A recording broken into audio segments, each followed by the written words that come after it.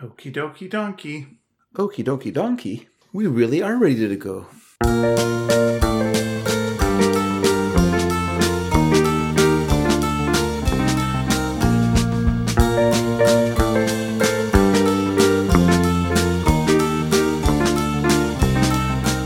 Hi, everybody, and welcome to Sneaky Dragon. I'm Ian Boothby.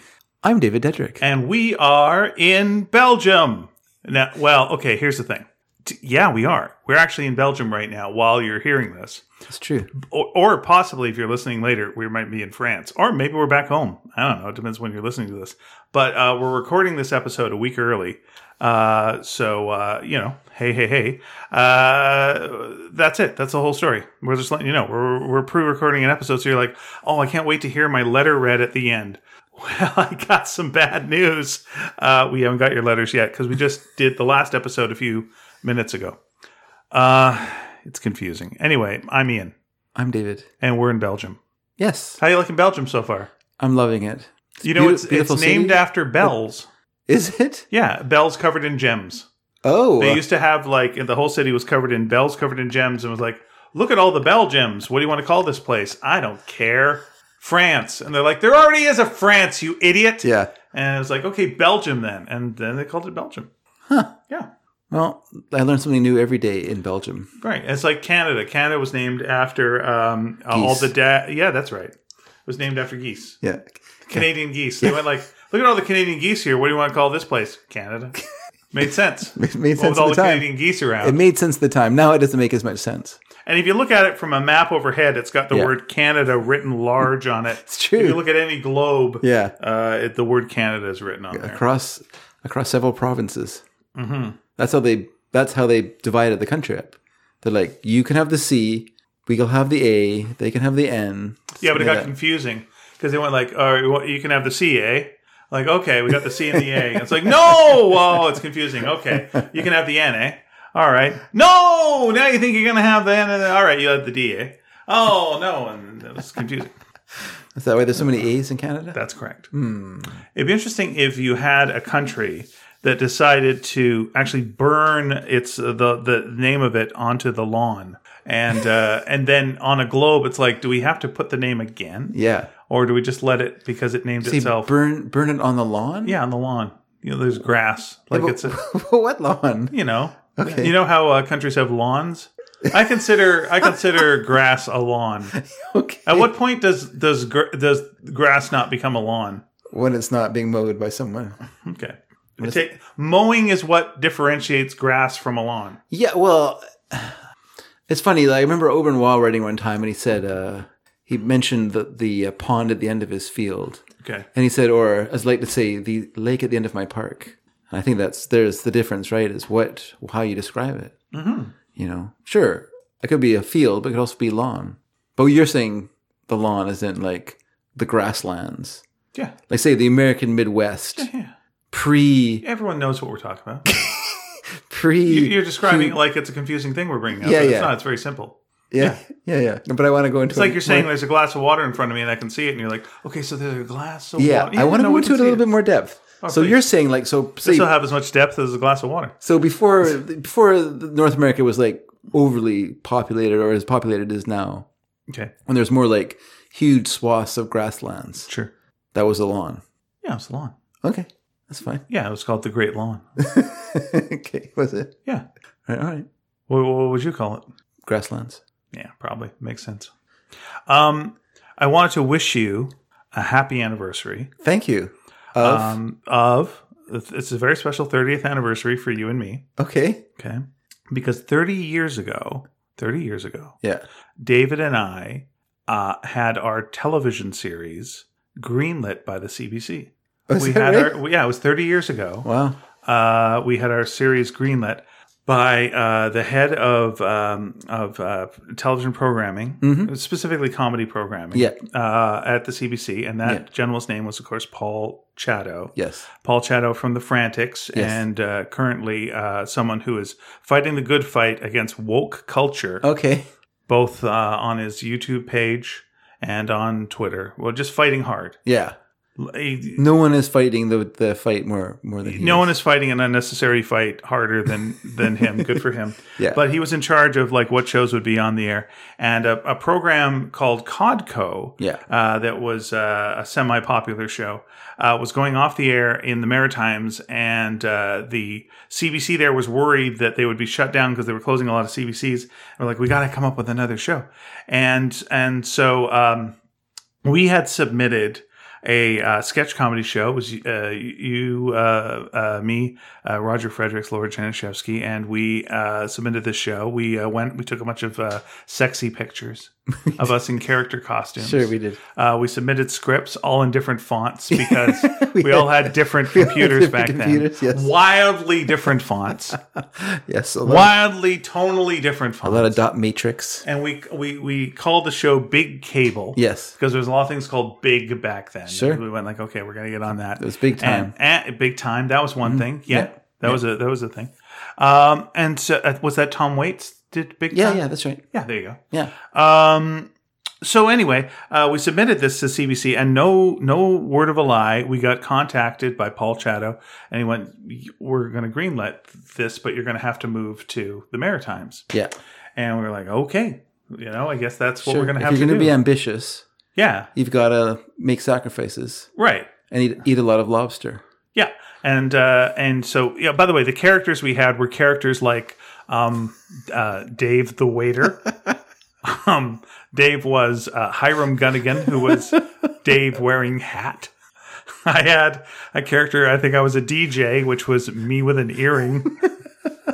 It was a lot of those kind of characters. It was like, what do we got around the apartment? Yes. Okay, well, that's my crazy character. I got a coat. I guess I'm a detective. Sure. And there's one shot where one of us, you can clearly see her underpants because we should have fixed that. Anyway, and we took these pictures and we went down to Kinko's and we assembled it all together and we put it into a black binder. Yeah. And like I say, the show got accepted. We're like, wow. So we've got a show on CBC television. This is a very exciting time. Very exciting. Okay. And then about 2 days later, we got a phone call from Paul Chatto. Again, very exciting because we're also fans of Paul Chatto. So that's exciting. And he went like, okay, so here's the thing. We're going to have to go with this other show first. Yeah. And it's the people from Codco have decided to do a show based on the news. And so we're going to go with this first. But the second... he was telling us the second that this goes off the air, it's you guys. So, as soon as this show is canceled, and this probably won't go anywhere, you guys have got a series. So anyway, that show was This Hour is 22 Minutes, which just marked its 30-year anniversary, which is also the 30-year anniversary of our show getting accepted and then us getting put on hold for 30 fucking years. But... Yes. The second that show goes off the air, you and I are going to grab our funny hats and we are flying, brother, over to the Maritimes. Hiram Gunnigan will live again. Hiram Gunnigan. Will live that again. Character that everyone loves, Hiram Gunnigan. And Dave the waiter. That fast-talking backwoods yokel. I'm sorry. Dave, your waiter. Dave. That was the thing. And Dave, your waiter, had some guns on him. He had a little... arm foldy thing, so his muscles were really showing. Not intentionally, but okay. Yeah, bit of little Simon Cowell trick there with my pumping up. Fantastic. I'm just gonna see if it's right. Let me see if it's here. Okay, if you insist on. Oh yeah, there it is. There it is. Okay. Yeah, I remember doing the graphics for that. Yeah, we got the graphics here. Somehow it's copyright April 1990. I don't know how that works when. It lines up with everything. But okay, so here were the sketches that we included. Yeah, okay. Priest. All right. Tom Cruise Week. Sounds still good. Topical. Still good. Renaissance Painters. Oh, that's one of mine. Okay. Crime Blockers 5. Yep, that's one of yours. Phantom of the Miserable Reptile House.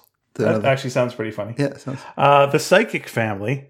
Okay. That sounds like a Saturday Night Live parody sketch. Okay. Voodoo Kitchen. Probably offensive now. Can't do it. Chess. Detective. Chess is one of mine. Rock Beat 3. Okay. Big Science. And Nice Place You Got Here. And then we include 6 songs in there. Yeah. Yeah. Sorry. Oh, I've got Dave's characters here. Wait, So- what about your characters? yeah, let's read Dave's characters. So there was John Abbott, who was your waiter. Okay. And there's a nice picture of you there. Yeah. Oh, mate, that's when I was growing my hair out. Yeah. There's Clarence Blade Boy Poindexter. What was his character? I have no idea what we're going for. I guess he was kind of a pre-grunge rocker. Okay. I may take a photo of these and send them to you to put on our page. Okay, thank you. And then there was Hiram Gunnigan was a school teacher. Yeah. And then you were there with your friend Twister. Which... My characters were Okay. Tim Kramer. I was a thug, and so I have kind of a wild wig and a jean jacket. Adrian Benoit, Yeah. office worker. I still play a character named Benoit. Yeah, that's true. That's interesting. And Rick Rollins, the host of Rock Beat. Love it. Yeah, fantastic. That actually was a character, though. Let's see. Yeah, it was kind of actually a character. I brought too much to the party. Okay. So anyway, that was our thing, Big Cable. I will take pictures of this, and we'll try and put things up. Yeah, I'll get them up. This. Okay, so enjoy. So congratulations on our 30th anniversary. Thank you. Thanks.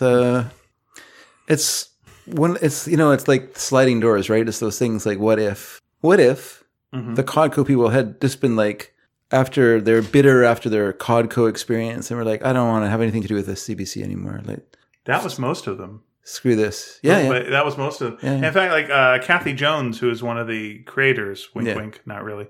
I was reading Rick Mercer's book about the creation of it, and she was in tears about having to do it because she hated the news so much. Oh, really? She just wanted to do characters, and it was like so sad Yeah. that she had to do this show. But they were able to incorporate that into the show. They had they had their characters and stuff like that. Yeah. Oh, well, at the time, Mary Gross was ill, so ill that she was bedridden. Okay. And so a bunch of her characters, well, one for sure, was done from bed, like for the first couple of episodes. Okay. And it was like that she was just too lazy to leave bed. Yeah, yeah. Or the world was too much for her, so she was staying in bed. Yeah. But it was because she couldn't get out of bed. Wow. Yeah.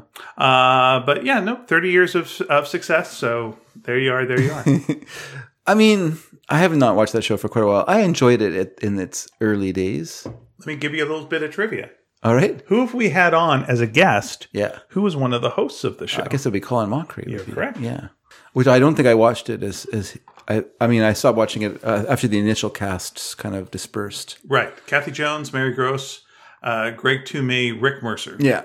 And Rick Mercer went on to do his own show, the Rick Mercer Report, or the Mercer Report. Yes. Yes. He was. I used to work at the.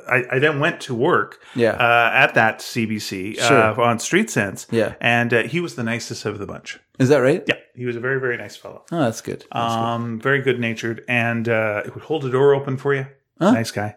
And one thing, a little secret about the show is when they let the audience in, before they let the audience in to see the show, they gave them some free wine. Oh. Some free, cheap red wine. That increased the laugh. Loosen things up a little The bit. laugh quotient went up a bit. Little tiny bit. Yeah. They were all pretty loosey-goosey and smart. like ready to enjoy a show. Smart. We should have done that. Should have sent Paul Chatto a bottle of wine. Yeah. So when he read about Hiram Gunnigan and his friend Twister, he would be...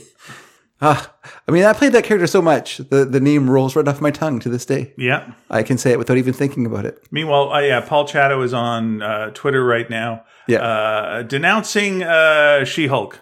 Oh, is that right? Being too woke.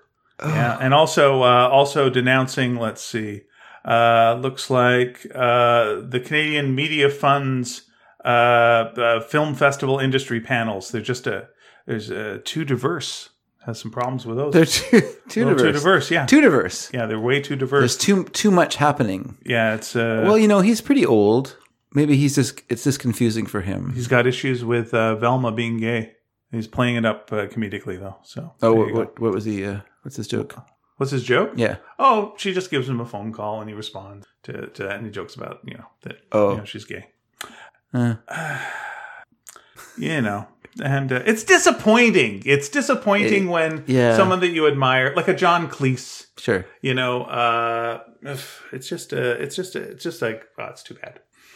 I think like if we had gotten our show, he'd be fine now.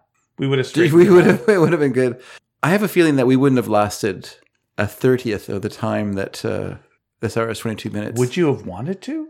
would you want to be doing a show I don't think for I'd want to 30 be doing, years? I don't think Would I you would be want like, how deep is your Hiram Gunnigan character that like 30 years hence, you've plumbed the depths of Hiram, school teacher. He is no deeper than the paper he's printed on, let's face it. Because they're like a Mary Gross and a Kathy Jones. Yeah. They've been playing those characters for 30 freaking years. She's still doing the, whatever her name is, Belle or Babs? Yeah, it's the same name as someone from a classic, yeah.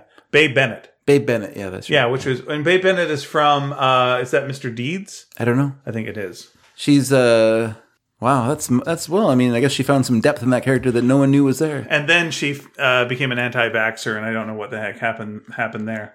Let's see. Babe Bennett, yeah, there we go. Yeah, Mr. Deeds. She's just trying to suck up to Paul Chatto. I think she's beyond Paul Chatto now. She's fine. Same with Mary Walsh.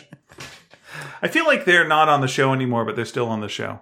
They're not. I don't know anything about it. I think I've not watched it in many years. That's okay. But like I say, I did watch it in its early days, and I enjoyed it. I don't even remember watching it and thinking, boy, I wish they'd get off the air so we could get on. Like I don't remember thinking that. I will tell you one thing. They had a thing at the beginning of the show. Yeah. Which was warning, this program, something. They'd give like a regular warning. Yeah. And then they'd add like this show may contain eggs or something. It was like there was a surreal thing that would follow it. Mm-hmm. And I believe, if I'm not wrong, that I think Street Sense did that first. Okay. I think Street Sense used to have warnings before their show. There were joke warnings, and they kind of liberally borrowed that and put it onto their show. Street Sense shot just across from, in the same studio, across from This Hour is 22 Minutes, I believe, if I'm remembering this correctly.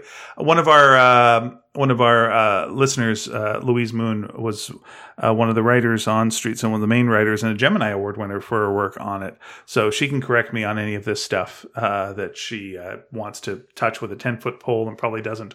Because she's like, we're not going to mess with 22 minutes. What are you, crazy? I'll be killed. Forget it. I'm trying to see who the... Andy Jones, who was part of Codco, but did not go on to do This Hour Has 22 Minutes. No relation to Kathy Jones, I think, right? No, I think they're brother and sister. Oh, really? I believe so, yeah. Well, no wonder he didn't want to be on the show. He was quite good on my favorite radio show, The Great Eastern. He was there's another person who was a real sweetheart. He used to hang out in Vancouver quite a bit, and so we did, He was a real nice fella. Oh, that's good. Yeah, he played this character, Ron Galately, who was one of the original hosts of The Great Eastern. So he'd be in these sort of flashback moments where they do From the Vault. I think it was called From the Vault, actually. And there's one where he was, during World War II, he was welcoming the Germans to invade Newfoundland.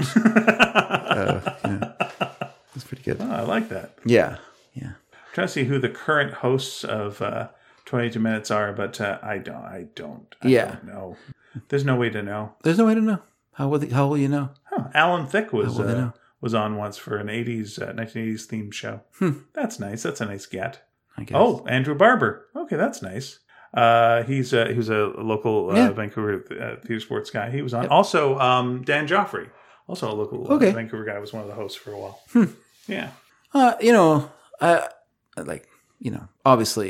Obviously, it would have been fun to do if we could have done a sketch show for a couple of seasons or something. But money would have been nice. Money would be nice, but also just to do it would have been fun. But it wasn't to be.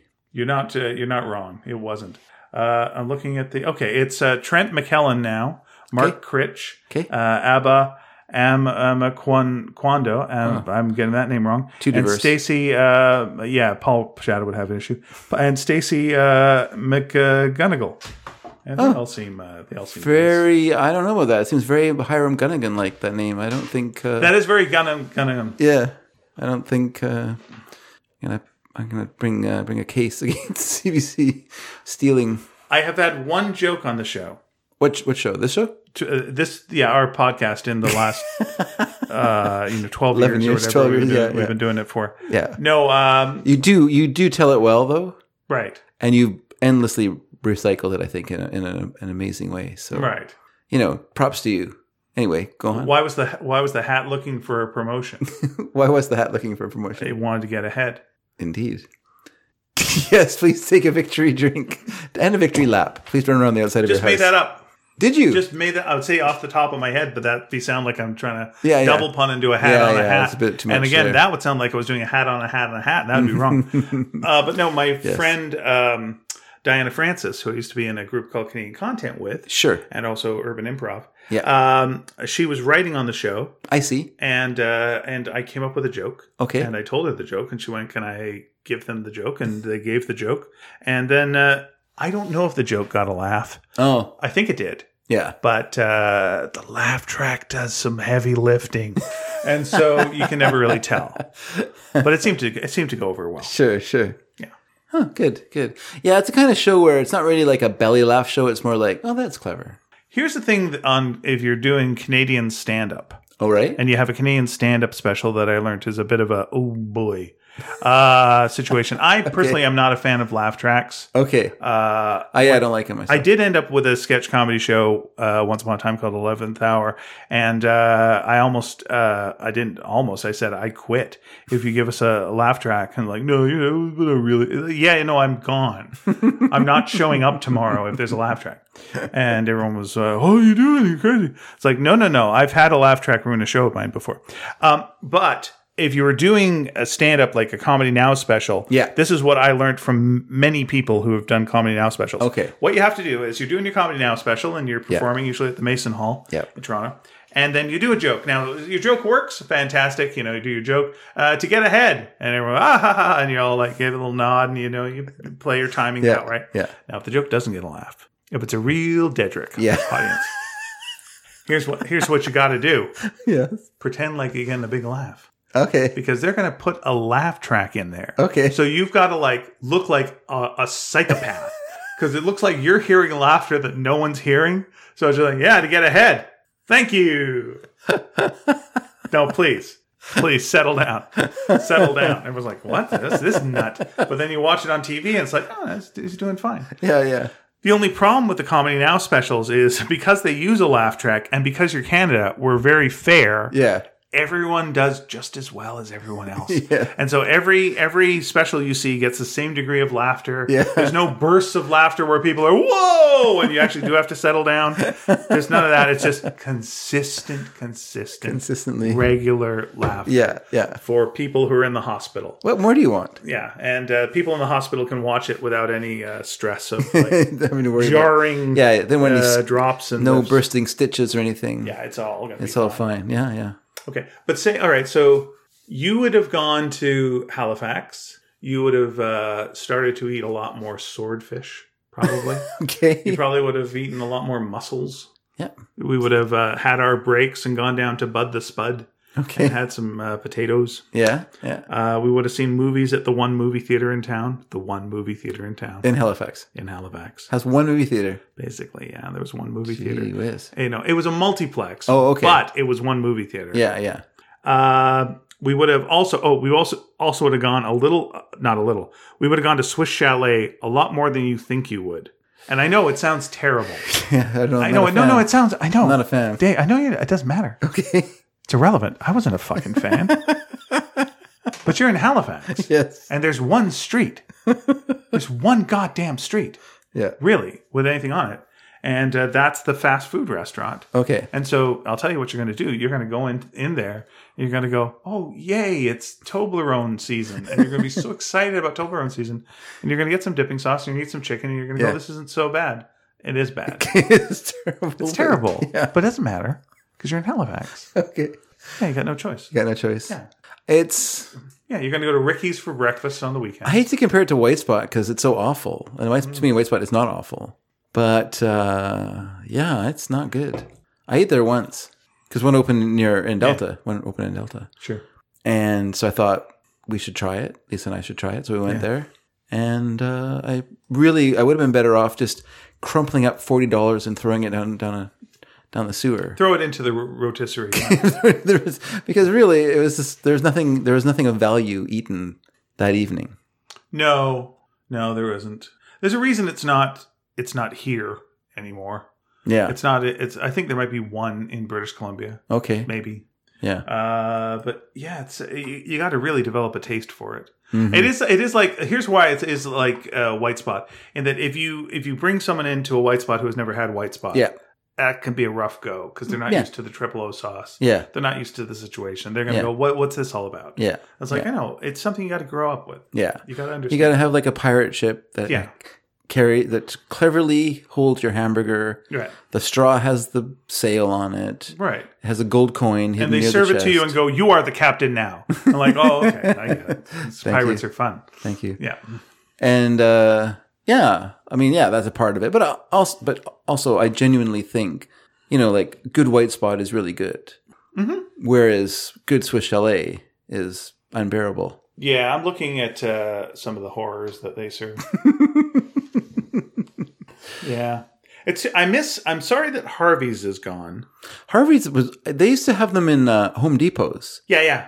And yeah, they were good. I would look forward to going to a Home Depot to have Harvey's. Yeah, because they have like you can kind of choose what you wanted, choose your toppings. That was the big deal about Harvey's. I like that. Like Burger King's thing was have it your way. Yes, and so because hold the lettuce, hold the pickles, hold the lettuce. Special orders. What do? They don't upset us. That's right. Whereas you go to McDonald's, yeah, and they go, "We're fucking mad."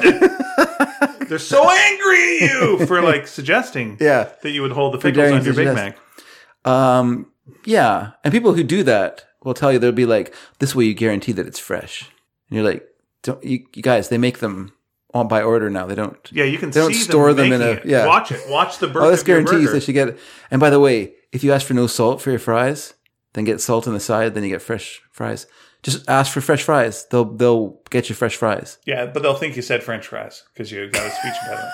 Well, let's not bring up my problems. I do remember. Here's the worst thing about Burger King to me. Yench. Was I used to really like the chicken sandwiches, but then for some reason they started microwaving them, and they started microwaving the lettuce, and it was just like, well, this is a nightmare of the damn. This is Burger King. Burger King. Yeah, they do. They do microwave their burgers. Yeah, well, I've experienced that many times. Okay, fair enough. But then put the lettuce on because next. The reason they have to microwave it is it takes so fucking long to make the burger. By the time you get it, it's cold, so they have to heat it up in the microwave for you. It's crazy. What a world. I don't understand why it takes them so long to make a hamburger at Burger King. Mm-hmm. I mean, I know it's flame broiled, but... But Harvey's, you would have the adventure of pointing at the things you wanted on your burger. And they're actually good, say, unlike Subway. Right. You actually get something good at the end. It's worth eating. Yeah. Yeah, I'm not down with it with Subway. For some reason, when it's Harvey's, it's like, it feels nice. It feels a lot of choice. And then it's like, it's an obligation, and I'm part of this process. Yeah. Here, I agree with you. Anyway, long story short, Swiss Chalet, boo. But if you lived in Halifax, you would get used to it. Yeah, yeah. And also, occasionally, you and I would go on a little trip. Yep. Probably driven by our friend Roger. Okay. We would go to, and I know you're not a big chicken guy. Sure. But we would go to Chicken Burger. Okay. And that was a place that if you're going to Peggy's Cove, which you would stop off at Chicken Burger and have a nice chicken burger. And it would be really good. Yeah. It's a shredded chicken burger. Nice. Very nice. Mm-hmm. And then you go to Peggy's Cove and you'd watch people get too close to the ocean and pass by the sign that says, "Many have died." Getting too close to the ocean. And they're like, "Not me!" And then, "Help me!" And then watch them get pulled off into the sea. Wow. And that'd be a memory that would burn in your brain till the end of time. Sure. And you'd be like, well, let's go back and make some comedy. Mm-hmm. But before then, let's stop again at Chicken Burger. One more time. Yeah. Oh, I'm down with that. Yep. That sounds fun. Now I'm looking up if Chicken Burger still exists in Nova Scotia. It must. Why would it go away? Unless it was like a family-run business. And there it is. The chicken. Oh, it's the Chicken Burger. Oh, okay. But you can definitely get it at chickenburger.com. Oh, so good. Oh, how much is a chicken burger? $10.58. $10.58 for a chicken burger? Yeah. Well, you think that's a lot? Better be gold. No, this is a quality. How much do you pay for a White Spot Legendary Burger? No, you're right. I'm old now, so everything seems expensive. Look what it says. It's very pleasant. Enjoyed by millions, second fiddle to none. That is their sign outside of their restaurant. It's that is nice. Right. But it's a very cute restaurant, too. Oh, my gosh. Yeah, it's been around since 1940. That's great. Yeah, and their cafe is the Chicken Little Cafe. Cute. Oh, God, I want a chicken burger so fucking bad. How far are we from?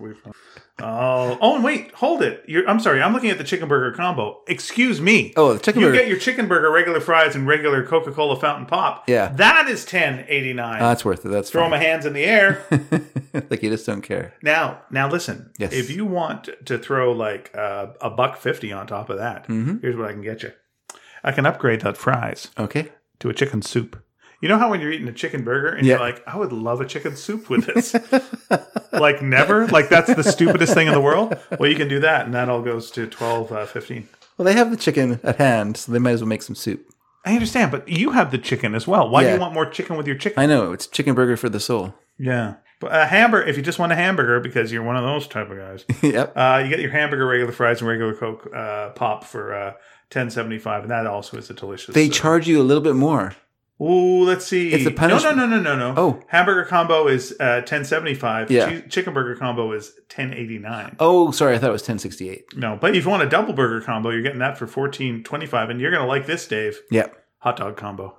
Oh, Hot dog combo's coming at you. Hot dog, regular fries, regular Coca-Cola fountain pop, $9.99. Not bad. Turn it over. Number of the beast, 666. Turn it the other way, you get, I don't know what you get. Hey, you want a cheese dog? No. Okay, well, fine. 25 cents more for a cheese dog. Well, that's reasonable, though. Yeah, that's not that stupid add $1 for a slice of cheese bullshit. That's 25 goddamn cents. That makes sense. That's good. Oh, this is all really nice. Or just, the kids are along. Dino strips. Couldn't be better. Dino strips. Basically chicken strips, but... Yeah, they are chicken. You can't get that. You're a chicken burger. What do you think they're going to be? You're not allowed Real to- dinosaur? You're not allowed to harvest dinosaurs anymore because they're endangered. Look. Yeah. What happened to the dinosaurs? They evolved. They evolved into... Well, as far as I can chickens. see, they've evolved into like a giant... what is it called? Like Maximus Beastus? That runs around and chases people on motorcycles? Oh, you're talking about Jurassic World 3, More World, More Worries? Yes, that's right. Yeah. You'll be dinosaur-y is the tagline. What the hell could they have possibly done in that last movie? I didn't see it. I didn't see it either. I don't know if I saw the second one in the series, to be honest. I saw the first one, and I thought that's good. The second one in the second chapter of the series was started with Jeff Goldblum going, "I wouldn't do this if I were you," and it ends with, "You did it, you dumb fucks," and that was the end. That was the movie. And then in between, a lot of stuff happened. Yeah. I just like the fact that all of the training involves putting your hand straight out towards a creature that has gigantic, sharp teeth. Yeah, it seems like the wrong way to go about training something like that. I don't know. Like you're like one of your most delicate, fragile parts of your body. You hold it out. Yeah, and it's your good hand too. I guess the thing is like if you start young enough, then you are dominant, and so you're trying to maintain your dominance as they get bigger and bigger. Okay. It's kind of like horses, right? Like when you work with horses, you work with them from they're very young, and then they get used to that you manhandling them, and so when they're a little older, they're not like I could just drag this guy wherever I wanted, but they're like, oh, this guy's really strong. That's what you want, right? You don't want to have a horse that thinks he's strong. Right. That sends a wrong message to the rest of your body that gets crushed by the horse. Okay, I do remember from the trailer. Yep. There's a scene, I believe, in Italy where Chris Pratt is being chased by velociraptors. Yes. Because they're angry at him on for velocipedes. There you go. Because they're mad at him for not having an Italian accent in the Super Mario movie. Okay. And they're like, "You're here, learn one." Wait, would it have been better for him to put on a fake Italian accent in a movie? Is that not going to get people angry? If your name is Mario, and all people have heard from you, forever has been, "It's a me, a Mario," and like you're playing this character now. Is it good to go, "Hi, my name's Mario"? Mm-hmm. That's the way to go. Well, it just feels like in today's climate, you don't want Paul Chato mad at you and saying that you're too diverse. Yeah. It's better that you just have like a normal Midwest voice, right? Isn't that what they hired him for? He probably came in and put on that voice and they're like, "No, Chris." No. Yeah. Can't do that. And by the way, those days are done. Paul Chato was head of television comedy from 89 to 91. That was our sweet spot. That was our sweet spot. He was let go in 91 because he wanted to take this hour has 22 minutes off the air and replace it with big cable. And they said, Paul, you are a lunatic. There's a doorway. And he left. Yeah. And he actually climbed out a window to avoid listening to them. He's very much that way. Before this, in the mid 70s. Yes. I'm going to just tell you this about Paul Chato. Sure. And I'm not ragging on Paul Chato. Yeah. Because again, we're big fans of the franchise. Big fans. I wrote a book about him called Me and My Chato. Wait, pause for a laugh. Sweeten it. Act like it worked. But in the mid-'70s, he was art director at Kelly's Stereo Mart. Oh. Yeah. Kelly's. We had Kelly's here. We had a couple of them. But I don't think we had an art director. I don't know. Someone had to put the ads together. What does that mean? Art director at Kelly's They had to put the ads together. Oh, that makes sense. I feel he was just in the store, like painting. Like painting nudes. He did portraits. People came in. What kind of music do you like? Take off your clothes. They would paint a picture of them to whatever song they wanted. And then he... but he painted them in the painting. They were fully clothed. That was the amazing That was part. the weird thing. Yeah, he was going... He says, I just find it relaxing. Yeah. It lets my mind wander. Yeah. Yeah. And then he joined Rick Green to form Green and Shadow. It was a two-man comedy team. Yep. Then they joined up with Dan Redican and Peter Wildman, and they formed the Frantics. So that's nice. In 79, then they took over a summer spot that Air Force had on the air. Yeah. And there you go. And the rest is history. The rest is following immediately after Basic Black. There you go. The Arthur Black Show. Arthur Black Show. Yeah. Nice. And he said to Arthur Black, will you pose nude for me? And he went like, it's radio. Why does it matter? It just relaxes me. Like, okay. And that's how the TV show, the radio show Buck Naked in Black. That show is also too diverse. I'm trying to think if I ever had anything on Arthur Black show. I feel like I might have. Well, you were on it? Well, not me, but a sketch I wrote. Oh, okay. I think a sketch I wrote with Gary Jones and Ellie Harvey was on their show. It was a political sketch that we did. Yeah. Cool. I've talked about that show before. That you liked it, or you didn't? I do. I did like that show a lot. Yeah. I listened to it all the time. But I was very disappointed when I discovered that all of the his guests, like his regular guests, not like phone-in guests. Yeah. His regular guests, it was all scripted. It was all like pre-scripted. It wasn't just off the top of their heads in the studio.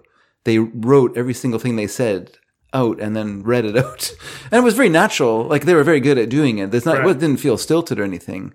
It's just that I, as the listener at home, was constantly amazed at how erudite they were and how well-spoken they were. And then I discovered that the reason for that was that the show was heavily produced and everyone who contributed wrote a script for it. No, this show was called Basic Black. Basic Black with Arthur Black. Okay, that's right. All right. Let's see. And all I remember now is that the postal code for when they moved to Vancouver was vacuum 4 basements, 3 attics 2. V4B 3A2. Oh, okay, all right. But I don't remember the Toronto one now. Which is weird because that one I listened to longer than I listened to the Vancouver one. But I guess the one just replaced the other one in my brain. Now, okay. It was just a mnemonic way to remember their postal code. No, that does all make sense. This is the day when people sent letters and not emails. Right, and the Dead Dog Cafe Comedy Hour was show. something okay, but that was something that's it was part of Peter Zosky's morning. It was on Morningside. Wait a minute.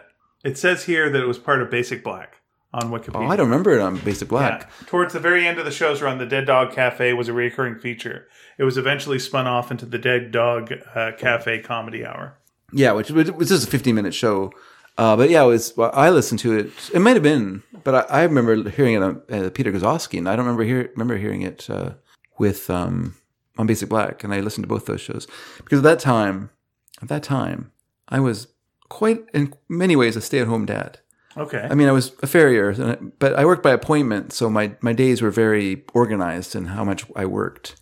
And let me tell you, when you're at home with little kids, you are lonely for adult voices. So you miss hearing adults talk. And so for the first time in my life, I didn't listen to music radio. I listened to talking radio. Okay. And so CBC became my go-to. So I started listening to CBC, and I loved all the people that were on CBC. They're all the greatest. Peter Zosky was great, and I can't remember their names anymore. Michael Enright was great, and there's a lady that was on there.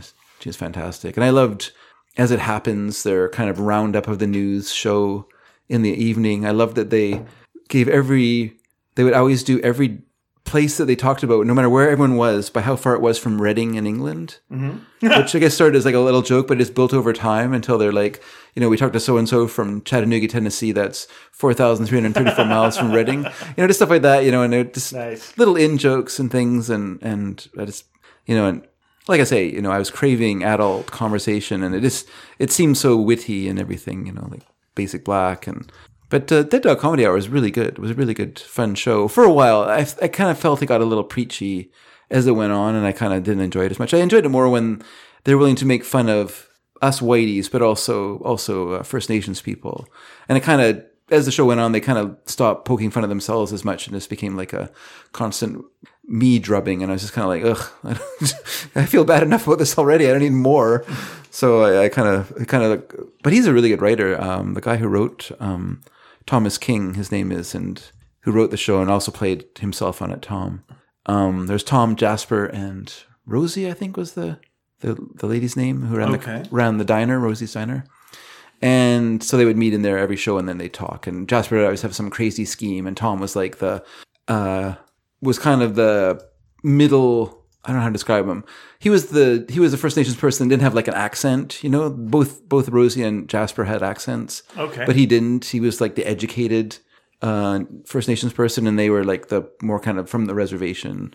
But it was really funny and kind of enlightening in some ways of the that you don't know, like, because like we grew up here in the Lower Mainland where the First Nations people are very well hidden. We're over here in Southlands, and you're over there by the Burrard Street Bridge, and you'll only see each other during the P&E. Otherwise, you won't mingle too much. That's basically the rule here in Vancouver. But when I went up north, when I went up north selling books, then you see a lot more First Nations people. They're much more prevalent up there, and then also like when we went to Hazelton, saw a lot more there as well. But down here, we just didn't really grow up. So it was kind of an interesting show just to kind of be exposed to their culture and their sense of humor and stuff like that. It was fun. Neat. And then he writes a series of detective novels with the First Nations detective. And they're kind of environmental mysteries and stuff. I wish I could remember one title of them, but I've bought them all for Mary over the years because she's a big fan of him too. And I recommend him anyway. Cool. It's not too hard to look up Thomas King. Okay. But he's a very, very good writer. Excellent. That's a recommendation from Dave. That's straight from Dave to you. I was thinking like I remember like spending time with the Air Farce folks. Yeah. When I was up in Prince Rupert, and my roommate was opening for them for a show. And, Okay. Laura Janishevsky, we mentioned from Big Cable. Yes. And so we had a lot of time to talk backstage. And one of the things that Don Ferguson said, the reason CBC Radio is good is like none of the executives at CBC gave a shit about CBC Radio. Okay. They just didn't. Yeah. There wasn't enough money to be made. Yeah. So when it came... there's no advertising in it, so... Right, but still, it is, a lot of times it does come down to, money. And so, like, at the end of the year, when you want to show what you've done and what you've saved and what you've made and what have you, you want to be showing that you saved money or didn't spend too much money or whatever. Yeah. And you can only really do that with the TV, so you can't waste your time with the radio because, radio is just radio. Yeah. And you're right, there was no money to be made off radio. So they let it do whatever it fucking wanted. Yeah. Unless it was like incredibly offensive or caused any scandals or what have you. And so he went and subsequently it got really, really good. And it was just because no one cared about it. Yeah. And it was like, I always thought about that. And when you're talking about shows you liked on CBC Radio and shows I worked on CBC Radio, it was like, well, these are weird ideas. How did this become a show? And it's because no one cared. Yeah. And I wish there is a little bit to that now with like the world of podcasting. Sure. Where like you can just make whatever you want up and like nothing's stopping. I mean, I still would like to do some drama and comedy and sketch stuff in this format. But back then it was that was what made that good. Yeah. I mean, what I like about radio as opposed to podcasting, which I think of podcasting as being very narrowcast. Like it's hard to get, too much outside of your interest in podcasting because you're like, oh, I don't really know much about that, so I don't know if I want to listen to that. Just keep listening to music podcasts or whatever. You know what I mean? Like you kind of get stuck there. Whereas radio, you're kind of forced to Yeah, I know someone who's like had quite a bit of success doing a horror podcast. Sure. And that No, I know they're out there. No, I know. But we still I'm have to just saying, find them, That right? would be the kind of thing that you might get on like a really hip radio station Yeah. that would go like, Yeah. okay, we're going to give this person a 2 a.m. slot where they can do some scary shit. And maybe Yeah. some people will pick up on this. But But I mean, CBC had its mystery project. Sure. So they would do like a half-hour mystery show every Saturday yeah, they night. had to budget for drama. Yeah. They had budget for drama. They could Yeah. use it in whatever, for comedy. Comedy would usually get a better response than drama, but still, you had to. They had some good dramas as well. But I mean, the problem with CBC, because, like you say, there's not a lot of money, is that so much stuff would be recycled over and over again. So you'd listen to like the Mystery Project on Saturdays and be like, oh, that's cool. Then later on, you're listening to like the afternoon show, and then, we're going to play the Mystery Project. I heard it on Saturday. Yeah. I don't need to hear this again, but there it is. It's there for you again. But yeah, but I did enjoy, like, they would do like, they would read novels on in the afternoons on CBC AM. They just would read from a Canadian novel, like a new one, but yeah. Or Where else would you get that? oh, it's great. And then you get like the comedy and the science show, Crooks and Quirks, and all the rest of it. It was good stuff. I haven't listened to it for quite a while now, just because there's podcasts and sometimes I think you just get tired of things anyway. Yeah, I mean, I'm trying to think. And the problem is, I like Under the Influence, for example, but I listened to enough of them, and now that's the thing. Like, how I feel about that is, like, Under the Influence was really interesting, but I think we've got all we can out of it. Like, maybe it's time for another show to be in that spot, and just shift that one over to a podcast. Yeah. Here's something you were mentioning, or we were just talking about how like the Dead Dog Cafe spun off from Arthur Black. You're saying Zowski, but like I used to work on a show called The Irrelevant Show, and that spun off from Definitely Not the Opera, or what was it called? Definitely Not the Opera, which ran. It didn't even run against. I guess it did sort of run against the Opera on CBC FM, which was also a great show. Like, I'm not a huge opera fan. Yeah, but where I'm going with this is that spin-off shows. Excuse me. That's a really interesting idea of, like, you've got a successful show. Now you make a mini show within that show. And if that show works out, then you spin off into this other show. Yeah. And again, we were talking about the Frantics. The Air Force takes a break for the summer. Here's the summer replacement show. The summer replacement show is the Frantics. That takes off. Yeah. So it becomes its own show. Then that becomes a television show, Frantics 4 on the Floor. Yeah. And that becomes like, the only bastion against woke culture in 2022. Admittedly, it's many years later. But there you go. Okay, maybe we stop it before that point. But I like the idea of spin-off shows within shows. And I don't know if you can really get that with podcasts, because, as you say, that's a very specific, here's something you might like, whatever. But I like this as a way of introducing you to a separate thing. And then, like, well, let's see if that has its own legs. But we're putting the training wheels on through associating with a popular show. Yeah. This hour, 22 Minutes, was also a very good show. But it's been a while since I listened to that as well. But. Right, and This Hour's 22 Minutes spun off the Rick Mercer show. So, and then I'm sure something, I don't know, maybe something spun off of Rick Mercer. Well, here's something that did spin off of 22 Minutes was Nathan Fielder. Oh, really? Was he? He was a regular on 22 Minutes, but he would be doing his own segments that were very Nathan Fielder. Yeah. Occasionally he would come to... when I was doing improv shows at Shivana's. Okay. And he would show his films, his shorts that he would do. Okay. Which was what he was doing on 22 Minutes at the time. And then, he went on to do, like, many other things. Yeah. And become, like, very revered comedian now. Yeah. Yeah. Is he a comedian? I thought he's the person who helps people. He's there for you. He is. He's for you. With dumb Starbucks. Brilliant.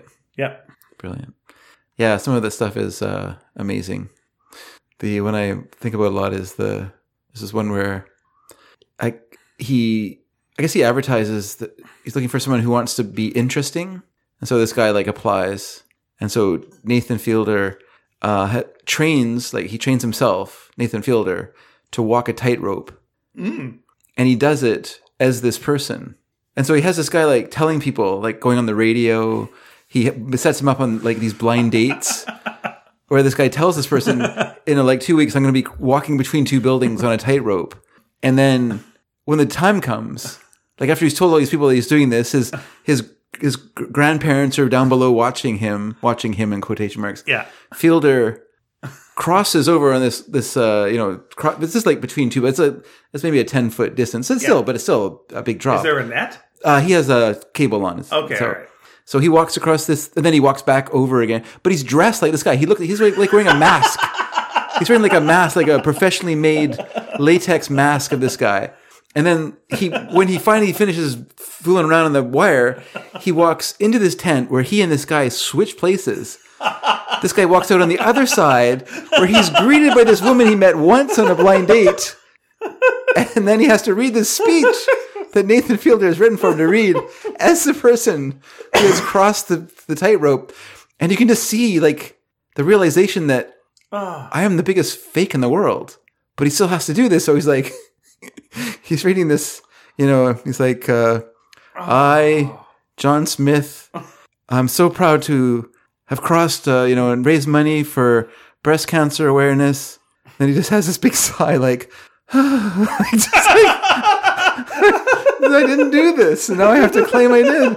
And then in the speech, Nathan Fielder has him like pledging love to this woman that he's met once, which also brings out a big sigh. Oh, it's just amazing. And you're just thinking to yourself, like, how long can this guy like? He's going to have to tell everyone that he knows that this was like a fake thing because it's going to be on television. It's going to be on television. The whole charade is going to be there for everyone to see that he didn't do this, that he took all this credit. Went on radio shows talking about, like, radio shows around LA talking about doing this thing, and he didn't do it at all. And it's weird. But it's Nathan for you. Yeah, as I mentioned, he opened a Starbucks. Yeah. That was called Dumb Starbucks because he found out through like a loophole in parody law. As long as you were making fun of a thing, you could do it, even if you were doing the same thing. But that wasn't enough. Well, it was also saying like how I was just looking here how he had like CDs there, and so you had the Nora Jones duets, but they were called Dumb Nora Jones duets. If you ordered an iced vanilla latte, it'd be a dumb iced vanilla latte. Yeah. Because that's a parody. But the problem is just calling it dumb wasn't enough for parody. Yeah. So he had to start a Weird Al Yankovic style band that did parody songs. At this point, the owner of the original coffee place quit. He's like, no, I can't be in a band. So he just quit, leaving Nathan all alone to do the rest of this thing. And so he started this parody band. And that's what they were selling in the store, where as part of their CDs was these parody stuff. And that somehow gave the whole thing legitimacy. So it could be Dumb Starbucks. But yeah, I mean, if you were smart enough to go there and get a cup, it's worth a lot of money. Oh my gosh. It's a really clever show, I think. The other one I love is this one where he gets really sad that people who are overweight can't ride horses. So he creates this elaborate system of balloons that they have to wear to take the weight off them. Yeah. But then what if they're riding through the trees and the balloons pops? So then they have to have people walking beside them with these big giant fan-like things that will block the balloons from hitting the trees. So there's like this guy riding this horse with like 4 giant balloons in the air being followed by just these guys with carrying these big fans. It's just this giant show. And then, it's so great. And the woman who ranch they're at, he's like, this is you're making history. Like, people are going to remember you, for doing this, for making riding accessible to everyone. She goes, well, I like to think that, like, the shows that I've won and the horses that I've raised and trained will be my legacy. He goes, no, you'll be remembered for. Oh, it's so good. His ability to be straight faced. Yeah. In the face of all this nonsense is great. It's endlessly entertaining. Yeah, there was this one that I'm going to try and get it right, because was it the company Taiga, Taiga? Okay, sporting goods or something. Yeah, there's the Vancouver-based company. Okay. Posted a tribute to Doug Collins, who's a Holocaust denier. Yeah. So Nathan decided to start his own company and produce soft-shell jackets. Okay. And had 100% of these jackets go to the Vancouver Holocaust Education Center in Vancouver, okay. And they raised like $500,000. Wow. And did like a whole parody of all this. But yeah, it was interesting character. It's an interesting. I mean, I think he's done like a Bachelor style show now as well. And what's interesting about what he does is like he doesn't edit. Like when you watch reality TV, it's carefully edited to highlight and to kind of move in a certain way. And he just turns that on its head and doesn't edit out any of the awkwardness from this kind of Bachelor style show. So it's just it is so awkward. It is so awkward. It's almost. That sounds hard to watch. Yeah, but I'm a little. I kind of fall off there because I'm. You have a soul. I do have a soul. Yeah. Even people who are, starved enough for attention that they'll go on a show like that. Even them, I feel sorry for. Yeah. Sometimes it feels better to talk about the things afterwards rather than watch the whole thing. Yeah. Like, it's like we were talking about like when we were mentioning like bad music or bad movies. Yeah. I'd rather like listen to someone or read someone talk about them, and just discuss them in a funny way than actually watch them because they're not funny. It's just painful, Yeah. Agreed. Dave. Yeah. Look. Yes. These episodes that we're doing right now, because of course we're in Belgium. We are in Belgium. So we're recording. I'm eating waffles at this moment. I'm having some French fries. Nice. Would you like to trade? No. Oh, well, you go to hell. Anyway, see if I don't steal your waffle while you're doing this. So these episodes are a little shorter than normal, the ones we're doing right now. Yeah. So not to feel like I'm rushing you. Okay. But I got a hankering for some vampiring. Okay. Sure. Well, you know what? What's that? Well, we'll talk about this after I discuss this week's episode of What's going on? Dork Shadows. Okay, now with a logo. Oh yeah, you put up a logo. I know. I found it. It's nice. I found it in my. I like it. I did it a while ago, and I don't know why. I have one that has and then I have one that has a circle with a red circle with a slash through it. Oh, and I think it was supposed to be like no Dork Shadows. No Dork Shadows. No. And I don't know what I was thinking about. I like the Dork Shadows. Honestly, the logo you've set up here. Yeah. First of all, it's a parody, so we can do it. We can do it. Yes. But I think that would make a delightful shirt. Oh yeah. Yeah. Very nice. It's a little bit of fun. Listen, if anyone wants a Sneaky Dragon shirt, look, we've got our designs on our webpage. Yeah. And you can always suggest a design to Dave based on something he's done. So possibly. But Dave has been recapping the Dark Shadows soap opera series every other week.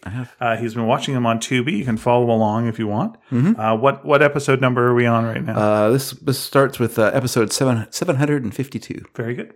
So if you want to follow along, feel free. Tubi is free, unless, of course, you want no commercials, in which case you've got to pay $10,000 a month. I don't think that's an option, is it? What? I don't think there's like a special Tubi that... There's no ad-free Tubi? I don't think so. I don't know. Maybe I'm wrong. Let me take a look. Tubi ad-free. Can I get a Tubi ad-free? Where are the ads? Can I remove them? No. No, it doesn't look like it. It is what it is. Tubi. It is what it is. Tubi. It's a giant storehouse of... What's nice about Tubi is it has Shout Factory on it. Oh, does it? Yeah. So if you like Shout Factory movies, you'll find them there. All the MST3K all the MST3K stuff is there. Holy smokes. Yeah. And you can watch them with commercials like they were when they were on TV. Yeah. Because it's a TV show. Yeah. So you watch them TV style. Yeah. Nice. You know what I think is whenever they show... Okay, here's the thing. I would say this is something that I would suggest to channels like Tubi. As like, say you're doing like a Dark Shadows show. And it takes place in the late 60s. Yeah. So I would say, like, instead of running a modern ad for McDonald's, get an old ad for McDonald's. Run it then. I mean, don't have the prices. Yeah. Don't have like burgers or a nickel or some shit. Yeah. But like, run an ad, old timey ad, and people will still be like, oh yeah, I should buy some, Sanka. I should buy some McDonald's. I should buy some old. But you got to get products that synced up, and you watch the old ads, and people would actually watch the ads because they'd be like, yeah, neat. Watch like a Big Mac ad singing that stupid song. People love it. It's Big Mac. I love that song. Yeah. Big Mac, eat a Big Mac, put it in your face, Big Mac. That song. It's catchy. All right. Who could forget Do it? your thing. Recap your show. Could I'm just trying to have a little fun for crying out loud. Oh, God. Things have changed. Paul Shadow's right. So if you remember last episode, everybody. Do I? We had, do you? No. We Quentin was found after a night of we don't know what, because he doesn't remember. He's found laying on the floor in a state of dishevelment, his shirt open, revealing his bare chest. What do the kids think? So he's turning into a bear? He's turning into a bear. This sounds But like I say, grisly. he has no memory of what happened. So Beth helps the shaken Quentin to his room. He realizes that this is the effect of the curse. She says, Beth tries to convince him that he was driven mad by fear. She says, it was some sort of gypsy fiend who was cursed upon you by, or they told you about, and then you started to imagine things, and he's not being he's not really convinced by her attempt. No, It doesn't really work that way, it doesn't work. Beth. In the drawing room, Judith talks with her shady lawyer, Evan Handley. Good shady lawyer name. Sorry, Beth? Good shady lawyer Good name. shady lawyer name. Yeah, like, it's sort of weird that she's got Evan Handley there, and she's like, please be my respectable lawyer. And then you're thinking to yourself, this is the guy who raised Angelique back to life, although we haven't seen her lately. Mm-hmm. He and Quentin had some sort of demonic ceremony using poor Jameson as like a medium to bring her back. And the medium is the messenger. and now he's like, oh, I'm a lawyer. Anyway, she wants Quentin out. That was the agreement. I give him money, he leaves. Beth then arrives and informs them that Quentin has returned, so that, yes, he was missing, but he is now back. And Judith wants to go speak with him, and everyone says, no, let's let him kind of like get his, get his shit together, basically. Yeah. And then you can go, and then she says, well, can you, Evan, go talk to him? And if he won't see me, and so then Evan says, okay, I can do that. Oh, can I? He says, oh, can I? Meanwhile, Reverend Trask phones to inform Judith that a teacher was attacked at the school that night. So we remember Dorcas Trilling, who was, some beast. We don't know what kind of beast. Might have been a bear. I doubt it. Might have been a bear, but anyway, it was a beast that attacked her and killed her. So he phones, and then, of course, Judith hangs up the phone and says, what a dear man, being so concerned for us that he would phone and tell us this. Beth tells Quentin that, you were also attacked. This is what's happened. This teacher was killed last night. Obviously, you met up with the same beast, and you were attacked. And Quentin points out that, hey, I might be covered in blood, but I don't have a single cut on me. So what does that tell you? Yeah. Which is a good point. She says, good point, Quentin. Evan Handley comes to Quentin's room, and he comes to discuss the papers that Quentin signed and the arrangement he agreed to, which was he would take $10,000, give it to Magda and Sandor, and then they three would then vacate the premises. Mm.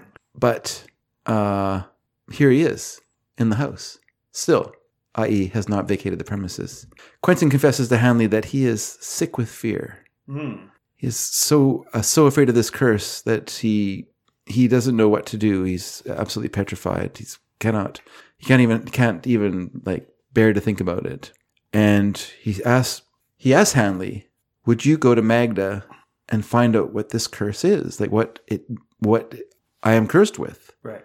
And Handley agrees for a price. And Quentin says, I thought you were my friend. I thought you did it out of friendship. And Handley says, I would think that you're old enough to have learned that there is no such thing as a friend. Oh, and burn. Then sick burn. And then Judith arrives, and Quentin returns the $10,000, and she reminds him of their agreement, holding up the contract that he had signed. And he says, "Here's your money," and he takes it out of her hand and tears up the contract and throws it to the wind. At that point, Judith, who has nothing more to say, I guess she's been checkmated, leaves. Touché. Meanwhile, at the old house, Magda is laying out her tarot cards when Handley arrives. They talk about the animal attack before Handley changes the subject to the curse, at which point Magda becomes very cagey and, Curse? Why would you mention a curse to who me? said anything about a curse? I don't know anything about a curse. Curse? I might have mentioned a curse, but that doesn't mean I know how to do a curse. People talk about curses. And curses happen, like sometimes, curse happens. Isn't that a thing people say? Yeah, people say curse happens. That's right. It's a very popular expression. But Hanley worms the truth out of her to a degree, because she denies the curse being anything. I gotta turn the page here. Sorry. It's hard to turn the pages now that this book was run over. She says, it's just words, mere words. Yeah. And Hanley points out... Words on a page. But then Hanley points out, mere words you say, but you are wearing a pentagram around your neck. That's a good. And she downplays the pentagram. She's like, oh, this old thing, I could... And Hanley says, well, just give it to me then. She says, no. No. I mean, it's an old family heirloom. I can't just go around giving it away. I'll give you $100 for it. No. This is my grandmother's, I couldn't give it away for less than $1,000. She is kind of nervous about the idea of losing it, though. And so, although she doesn't tell Hanley the truth, he is able to kind of figure out what's going on here. So he returns to Collinwood, and to Quentin's disappointment, he wasn't able to discover exactly what the curse is. But he's savvy enough to know the importance of the pentagram, and he draws one on Quentin's floor. He takes a piece of chalk and he draws out this pentagram on the carpet. But Quentin is not interested in that sort of nonsense. He wants hard, practical things that he can do to stop this, not some nonsense about pentagrams with candles burning in them. Hanley tells him that the curse will return that night, and so you need to be in this pentagram when it happens. And that way it will ward off the curse. And needless to say, Quentin is not impressed by this. And before Hanley leaves, he sternly warns Beth not to be with Quentin that night. That night, Beth is with Quentin. I was thinking and the advice was taken. The end. Next episode. He becomes angry with her. Okay. Because she's scared of him. And he sends her away. But before she can leave, he is overcome by pain. Again by pain. She tries to get him into the pentagram, but he falls unconscious. Why are you shaking your head? No, I'm just laughing. She tries to get him into the pentagram. Yeah. Come on. It's fun. Get into the pentagram. Come on, get in there. But everyone's doing it. The pain caused him to lose consciousness. And then she can't move him because he's like a big lump. Right. To her horror, he begins to change. Off camera. Yeah. And we hear growling not made of money as the camera lingers on Beth's terrified face. Dot, dot, dot. Next episode. Oh, wow. That was a pretty short episode. Okay. Quentin has transformed into a werewolf. Very it's good. true. And somehow gotten shorter. Because the person who plays the werewolf is much shorter than the actor who plays David Selby. When you turn into the Hulk, you get bigger. So when you turn into the werewolf, you get shorter. Yeah. I mean, you're turning basically into like a wolf. And a wolf is smaller than a person. Sure. So this all makes sense. Okay. And You'll go with it. And the guy has more nipples now. Is he a female werewolf? Yeah. Uh-huh. Do male dogs have more nipples? Do male dogs have more nipples? Yeah. Why do male dogs need nipples at all? Well, they have them. Do they? Yeah. I don't know. My cat's a male, and my cat has nipples. I can be honest. You've got a dog? I know, but I've never looked at his nipples. You've never looked at your dog's belly. You've never given your dog a belly rub. I've given my dog belly rubs, but I never noticed there are nipples there. I don't know about nipples. I think you're confused. You don't think that dogs have nipples? Not male dogs. I mean, I've never noticed it. I mean, I do rub his belly all the time. Okay, wait a second. Before we go forward, yeah, let's go backwards. I can't believe that male dogs don't have. Yes, yeah, that's right. Both male and female dogs have nipples. Okay, and they have between 8 and 10 nipples. So some have more, others have fewer, but basically your dog has 8 nipples probably that you've never seen. No, and all of these, I'm going to put in quotes, belly rubs that apparently you've given the dog, but you haven't given the dog. Also, I have. No, you haven't. And the cat as well has. Well, Reese won't let me touch her belly.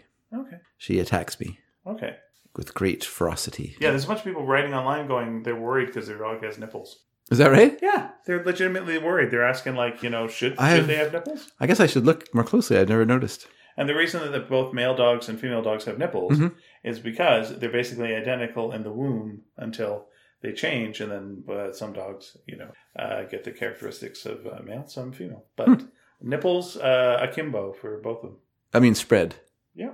Okay. Spread out. Spread out those nipples. Spread out those nipples. I feel uncomfortable now. Let's keep going on with the vampire thing. All right. Anyway, so how many nipples does werewolf have? Yes. Between 8 and 10. He's turned to where, but yes, Beth, despite her fear, has the smarts to count his nipples. There are 10. And the They are in the shape so of the pentagram. That, They're in the shape of a pentagram. But Beth, despite her fear, has the smarts to stand inside the pentagram. Smart. It seems to provide a sort of magical barrier between her and the werewolf, so it cannot penetrate to where she is. Okay. There's a lot of mime around the Right. very bad mime. But there's no penetration, so it's like just R-rated. No pentagrammation. The frustrated creature leaves the room using the doorknob. By the way, everyone. Sure. Werewolves turn doorknobs, just so you know. Well, they got hands. Yeah, I know. Yeah. But you think how would a werewolf know how to use a door? Well, it's also a man. But it's not. It's half man. He can't remember anything, so he's not really there. He's transformed into a werewolf. Okay, wait a second. So when a werewolf, Yeah. a werewolf is in their own house, Mhm. and they turn into and the man turns into wolf. Yeah. He's no longer a man. Very good. I said man turns into wolf. Yeah. So he's a wolf. You Yeah. could say a wolf man, Okay. a werewolf, Yeah. a lycanthrope. Yeah. Good. Okay. You said that with a Are they? question? Yeah. Are they? Well, I don't use the word lycanthrope often, so Well, you know, okay. I'm trying Yeah. to use it in the right context. Oh, I see. Yeah. Okay. So, does that werewolf now not know the layout of the house? Yeah, I would say he's a stranger to that house. It's like, where am I? Yes. What's going on? Yes. I don't understand where I am. I don't He's all, think like he's scared and nervous. I don't think he's. Well, maybe he's He nervous. doesn't have any memory of like the house and know that upstairs is the bedroom. He doesn't know like. Well, what does he care? He's an animal. It's not. Not going to go to bed. You have told me that Yeah. he loses all of his memory. Yeah. So like he goes outside. He's like, where the fuck am I? This is lawn. Yeah. I don't know where things are. Like he doesn't know shit. Like he. Doesn't Yeah, go because outside. he'll attack. Like, although he's Quentin who loves Beth, as the werewolf, he would attack and kill her. Yeah, because he loves her. A werewolf kills the thing it loves the most. Well, in some stories, but not all stories. All right then. You Right. might be that way about it. I'm just pointing out there's lots of different ways of doing werewolves, but no matter what you do, like a werewolf will attack and kill This sounds like a grim question. someone in the nose. But here's my werewolf question to you. Werewolf questions Okay, so are us. so you're a werewolf. I'm a werewolf. You turn. Oh, okay, you're a man. You turn to a wolf. Yeah. Man. Yeah. You go. You attack a person. Yeah. You start to feast Yes. on their entrails. Yes. The sun comes up. Yes. And now you're turning back into man. I know it's a weird thing. Okay. Yeah. Do you poop man the next day, or does the stuff you ate go away? Yeah. As you turn. I would want to say that it goes away as you turn. I Because mean, I'm thinking like raw human. yeah, it would make you In your sick. stomach is going to like be a rough night or a rough day. You're going to certainly be like, oh, geez, George was on the toilet a lot. Yeah, that's the thing. Yeah. Like if you're a wolf man, Yeah. and like the next day, are you like going, when did I eat? Yeah. Like it's kind of the thing of What like, did I when eat? did I have corn? And it's like, when did I have teeth? Yeah. Yeah. Is that a human nose? That's What did I have? yeah. I kind of think that is the case, that whatever the werewolf does, It vanishes. it vanishes with its. Okay, so here's a scenario for you. Okay. I've got surgery. Like that's how I would want it. If I was doing a werewolf story, that's what I would do. So I've got surgery. Okay. And the doctor says to me, okay, you got surgery tomorrow. Yeah. You got to fast for 24 hours Yeah. because we got to make sure you fast for 24 hours. But I'm a wolf man, and I can't tell the doctor that. Even with doctor-patient confidentiality, Yeah, you know. I can't let that slide. No, you can't. No. So I'm fasting, and then the full moon comes up, Yeah. and I go out and I eat a mailman. Yeah. So I eat, and I know a postal worker, but back then it was a mailman. Sure. So I eat the postal worker, and then I turn back into a human. Yeah. Can I still have surgery? Or have I, because I've got postman in me? Yeah. Yeah. Will that affect the surgery? I know it's a weird part that. I mean, it's a basic question that you would have to ask your doctor. I guess. You know, I think you would have to ask your doctor to say, doctor, last night. Is postal worker? Please right don't for ask me any questions. Please don't ask any questions about how this happened. But I ate a postman. Now I know he was because he rang twice. but should I? Can I still have my surgery? And I think the doctor would say no. He would say no. Yeah, he'd say no to your surgery. Because you ate a postman or because you have too many nipples? It's too confusing for him. Yeah. Okay, please continue. All right. So anyway, we had a werewolf leave the room using the. By the way, let me shut down this webpage about dog nipples. Oh, there we go. Just in case anything happens. You did. It was distracting you. It was a little bit. There was too many images on there. Okay, done. We go to Trask School. Jameson is still locked away in the meditation room, also known as a cupboard. Charity Trask enters Tim's classroom. If you remember Tim, man, this has been a while since we saw Tim. Yeah, what's up with Tim? Tim is Rachel's old schoolmate, who is now a teacher at Worthington Hall, the Trask School, where only the worthy go. And, of course, Tim is being held prisoner there because he killed a man when he was trying to escape the school when he was younger. We've all been there. This is held over his head. It's a real Damocles sword, as they say. Right. That's what murder is. It's a real sword of Damocles. It really is. Well, it can be, I guess. It can. Yeah, sure. Yeah. So anyway, Charity Trask enters Tim's classroom. And by the way, she seems to have really got over her enthrallment to Barnabas. Oh, good. She has been left in charge by her father, who is, as she speaks, on his way to return Dorcas's body to her parents. She confesses to a feeling of kind of general doom, as in what she means is they're all doomed. Yeah, that's what general is. Yeah. What about General Gloom? Well, General Doom could also be Dr. Doom before he got his doctorate. Yeah. When he was just in the military. Sure. He was just a 2-star general. Yeah. Yeah. Okay.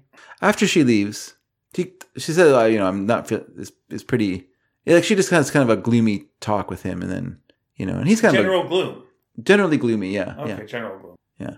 After she leaves, Tim sneaks some food to Jameson in his cupboard.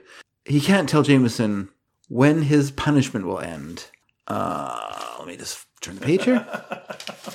What's so funny? Just you, it looked like a magic trick you were doing when you were rotating the book. It's going to be like 6 dots on one side, turn it around, there'd be 1 dot. 4 dots. Tricky. But he explains that Trask requires complete obedience. So what do you want? As Trask said last time, what did he want? He doesn't actually think that Jameson is guilty. He just is punishing him so that Jameson will have to cave in to Trask's will, and then he will be, the obedient, broken student that he wants. Now, Tim leaves, gets out of the room when he hears someone knocking at the door. So he leaves that's right, the classic Dark Shadows knock. So he opens the door, and it's Charity. Okay. And she accuses Tim of helping Jameson. Oh my God. Which he denies, but when she enters the cupboard, she discovers the food Tim snuck into the locked room. And so Charity's mad at Tim. She's mad at Jameson. And as a punishment to Jameson, she gives him this excessively large book of sermons that is beloved by her father. Okay. For him to peruse while he contemplates his perfidy, I wrote here. I just like the use of peruse and perfidy in the same sentence. However, here's the important thing. The book is just the right height for Jameson to reach the high window in the cupboard. Don't ask me why there's a window in the cupboard, but there was a window in this cupboard. Or meditation room, I should say.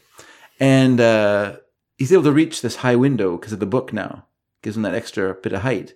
And he's able to escape. Outside the room, Tim and Charity argue about what they should do. Should they tell Trask that Tim went behind his back and gave Jameson food, as Charity wants to do, or should they, as Tim wants, her just to fuck off and leave him alone? They can't decide. But then she hears a clunking sound, and she knows that something's up in the closet, so she opens the door, Clunk, clunk. And they discover that Jameson has escaped. Tim is impressed by the boy's ingenuity. And then Charity blames Tim for all this, because if he hadn't been feeding the boy food, then she wouldn't have given him the Bible. That's the problem. That wouldn't have given him the leg up that he needed to get out of this situation. Like feeding a raccoon. She realizes that Jameson will return to Collinwood, and she insists on going there right away. So as Jameson makes his way through the woods, he hears someone else walking through them and hides. Of course, thinking it's Reverend Trask, not realizing that he has narrowly missed the prowling werewolf. At Collinwood, Beth answers the ringing phone.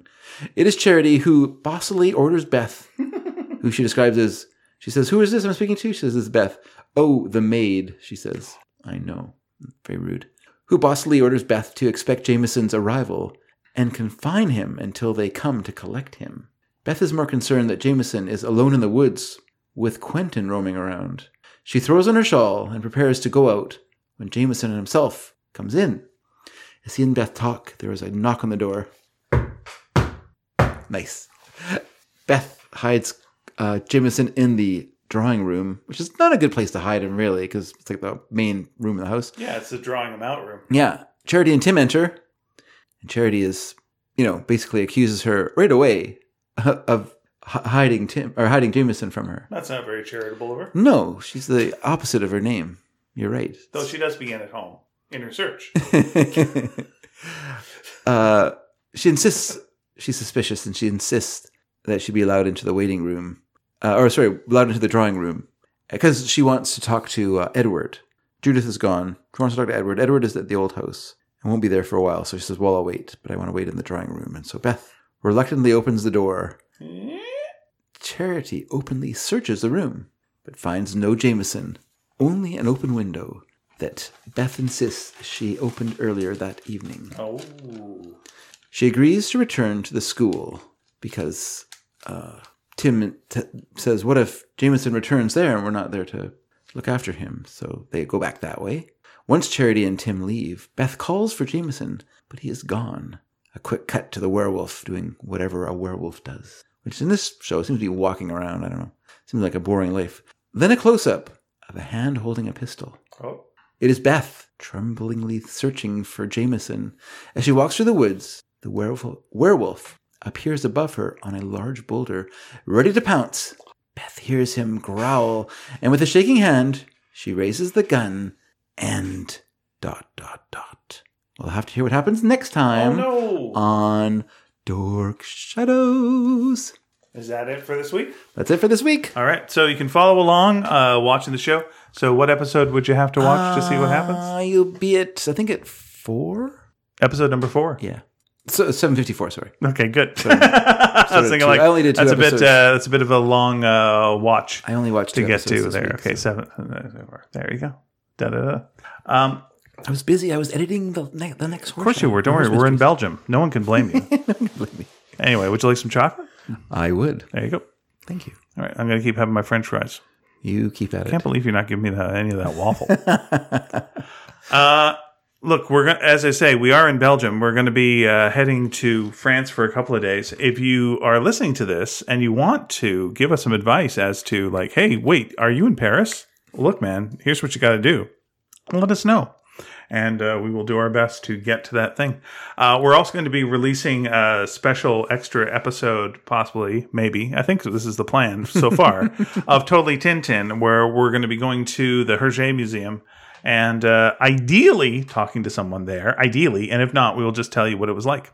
And if all of that just like falls apart and just goes to hell and I'm Phil Donahue for some reason, then what we're going to do is we're going to put it on this show and we'll just go, well, here's our adventures over there. Anyway, next time you hear from us, we'll have been a bit more well-traveled and hopefully everything safe, sound, fun.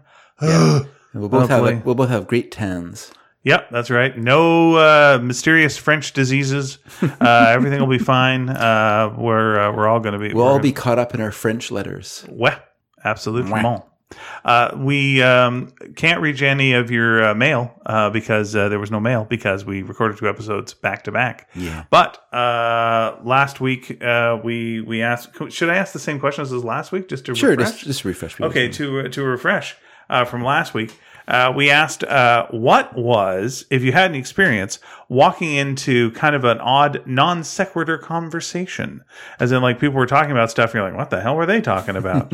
This makes no sense at all. And, something like, and then I killed the ice cream. Something like that. And you're like, what? It makes no sense. If you got one of those stories, let us know. And also, a little bit simpler, what is something, what's the scariest scene you've seen in a movie? And describe it without spoiling the scene. So you could tell us the movie. You can give us a little hint as to what it's about, but without, that scene and that thing where the thing, and you let us know and we'll all go, I know what you're talking about, but it doesn't spoil the scene for people. So those are the 2 questions we're going to ask.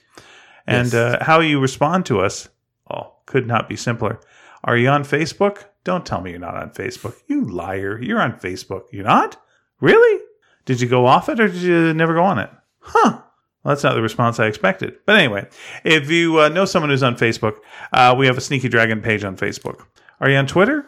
Really? Why? Oh, yeah, that makes sense. Okay, but if you do go on Twitter, we're at Sneaky_Dragon. Fair enough. Hey, this sounds like a long shot, but you're not on Tumblr, are you? You are? Well, that is surprising. But we're there, sneakydragon.tumblr.com. But probably the easiest way of getting a hold of us is to go to sneakydragon.com, which is our website. And we have every one of our episodes there, not just of this series, but of all of our past podcasts, including Totally Tintin, which I just briefly mentioned, and which might have an extra episode very soon. We'll see. But if you'd like to leave us a message underneath any of the episodes, there's a message board area there, and you can do that. And then maybe someone will respond to you. Maybe us. Maybe another listener. Maybe you'll develop a friendship. Maybe we'll get a pen pal. I had a pen pal when I was a kid. Oh, really? And she was, her name was Lisa, and she lived in Belgium. No way, really? Yeah, she was a member of the family who had the same birthday, exactly the same birthday as my sister. Okay. So that was kind of a little novelty thing. So she would write me back in French, and I would write her in English, and we would try to understand each other's letters. Wow. Yeah, it was quite neat. Cute. She was my pen pal. How long did this last for? You know what? Because I was a kid, it seems like a long time, but probably it was a short time. Mm-hmm. But it was always fun to get mail. Yeah. So that was good. Because, I used to like in Peanuts how Charlie Brown would have a pencil pal. Yeah. And so I thought, that sounds fun, having a pen pal or pencil pal. And, of course, Charlie Brown could never have a pen pal because he used a fountain pen, a dip fountain pen. Yes. Strange. And it didn't work, so he had a pencil pal instead. Yes, that was quite a good sequence of comics with his trying to write. It sure feels like Bic made a mistake not trying to get in on that. Like now I can finally write to my pen pal. Yeah. Yeah, it would have been a smart move. Instead, they went, we're going to throw all our money at Charles Nelson Riley and make him the Bic banana and have him just do this like, look at this pen. And it's like, yeah, that makes me want to not use a pen. Yeah. Well, it's a French company. What do they know? Yeah. There it's Le Bic Banana. Bic. Banana. Bic. Hey, before I know we're Oh yeah, you said you were going to say something. Did I say that? Yeah, you said like we can talk about that after I do the Dark Shadows, and then you put down your phone. You looked at your phone. You went like, "Hey, you know what? We can talk about that after I do Dark Shadows." And then you put down your phone. It's like, okay, we can talk about that afterwards. Do you remember what that thing was? No, I don't actually. That's weird. Let me just see if there's something on my phone that brings the. Nope, nothing. Blank screen. Huh. Okay. Well, I do have something I was going to mention though. All right. Because I wanted to recommend this. Well, it's still in theaters. I just want to highly recommend See How They Run, the murder mystery movie that's out right now. Oh, cool. Sam Rockwell. Okay. And Saoirse Ronan. It's a fun goof on Agatha Christie's The Mousetrap. Oh, cool. The murder mystery is based around this play, around the actors and people around the play. It explains why a movie has never been made of The Mousetrap. Okay. There's a reason for that. Does it spoil The Mousetrap? It does not spoil The Mousetrap. Very nice. It has a lot of fun with tropes of drawing room mysteries as well as sort of hard-boiled things and movies and everything else. And it's very good. It has David Oyelowo, who was in like Selma. Made-up name? Selma, played Martin Luther King in Selma. No, made-up name. The British actor. Okay. It has, who else is in it of some note? I guess no one really else. And who's the lead woman in there? Saoirse Ronan. Yeah, it's made up name too. It feels like it. Yeah, they're all made up names. Because I didn't know how to pronounce it when she first. Sam Rockwell Is in it? You mean the painter, the famous painter? Who is doing a British accent. I don't know if that's really his forte. So he does do a lot of, I would call, British muttering. Does he do his Sam Rockwell dance? And that's where he does not do he doesn't do a Sam Rockwell dance. All right, fine, whatever. I mean, you don't need it in every movie. Don't you? No. All right. Why do you want it in every movie? I do. Well, how else do I know it's Sam Rockwell? Yeah. He's very good in it. She's very good in it. Cool. It was a fun movie and it has a good ending. All right. I will try my best to see it in theaters. I hardly recommend it. If you're a fan of plays, I am. You will enjoy it. It references a couple times. It references Tom Stoppard the real Inspector Hound, which was a parody of The Mousetrap that he wrote, and so it mentions it and it makes a lot of Agatha Christie allusions to other books and stuff like that in the film. It's fun. It's It's a little bit of fun. He wrote Rosencrantz and Guildenstern Are Dead, right? Yes, he did. Very good. That's more of a goof on Hamlet. All right. Good old Hamlet. The Greatest Dane, or just a Great Dane? Was Hamlet? I don't even know I don't really think of him as Danish, to be honest with you. Okay. Because he seems so much. It just feels like he's British. Even though something's rotten in the state of Denmark. I know it's rotten in the state of Denmark, but you can say, something's fishy. Yeah. And what would you say? It doesn't mean you're living in an aquarium. Can you think of a fishier place than an aquarium? Fish market? Yeah, I guess so. Like, in terms of like volume of fish, I think of a fish market, and also smelliness. Okay. In fact, the very idea of it is a little bit appalling to me. A fish market? Yeah. Where do you get your fish from? I don't like fish. And you used to be in the fish industry. I know. Well, the hypocrisy of it all. Hypocritical. Yeah, it was. I know. I did. This is a guy who bragged about stacking fish, I think 2 episodes ago. Yeah, because they're just like things to me by that point. They're not fish anymore. They're just frozen slabs. So they fit. They made a nice pile. All right. So Dave is recommending See How They Run. Yes, it's very good. And is not recommending Fish. I'm not a big fan. Okay. I can't help it. I like fish and chips fish, but I don't really like. Sounds like you like the coating. Yeah. Okay. Yeah, I'm not going to deny it. All right. It's merely an excuse to eat the. Well, I think you're going to be happy with half the things you eat in Belgium. Or why? Because they're coated? Because you have fries. Oh, okay. You're going to enjoy the Belgian fries very much. Everything else I won't like. Are you thinking they're very fishy there? I would assume so. Yeah, it's Europe. They're going to serve things. I think I think they have a coast. I think they just coast. They coast in there. Yeah. I do know that mussels are a big thing there. Oh, really? Yeah, mussels are. How about cockles? I that's not my business. Okay. Yeah, we'll just leave that with the nipples. Yeah, they do serve a lot of nipples. Yeah. I feel uncomfortable with everything now, so I'm going to wrap things up. Dogs have 8 to 10 nipples and 1 cockles. Wish us the best and hope that we're safe. We'll try to come back safely and have a nice trip. We'll try not to catch diseases and we'll try to not have problems and we'll try to tell you stories when we come back from Belgium and France. I'm Ian. I'm David. Stay loose. Don't eat goose. Hooray!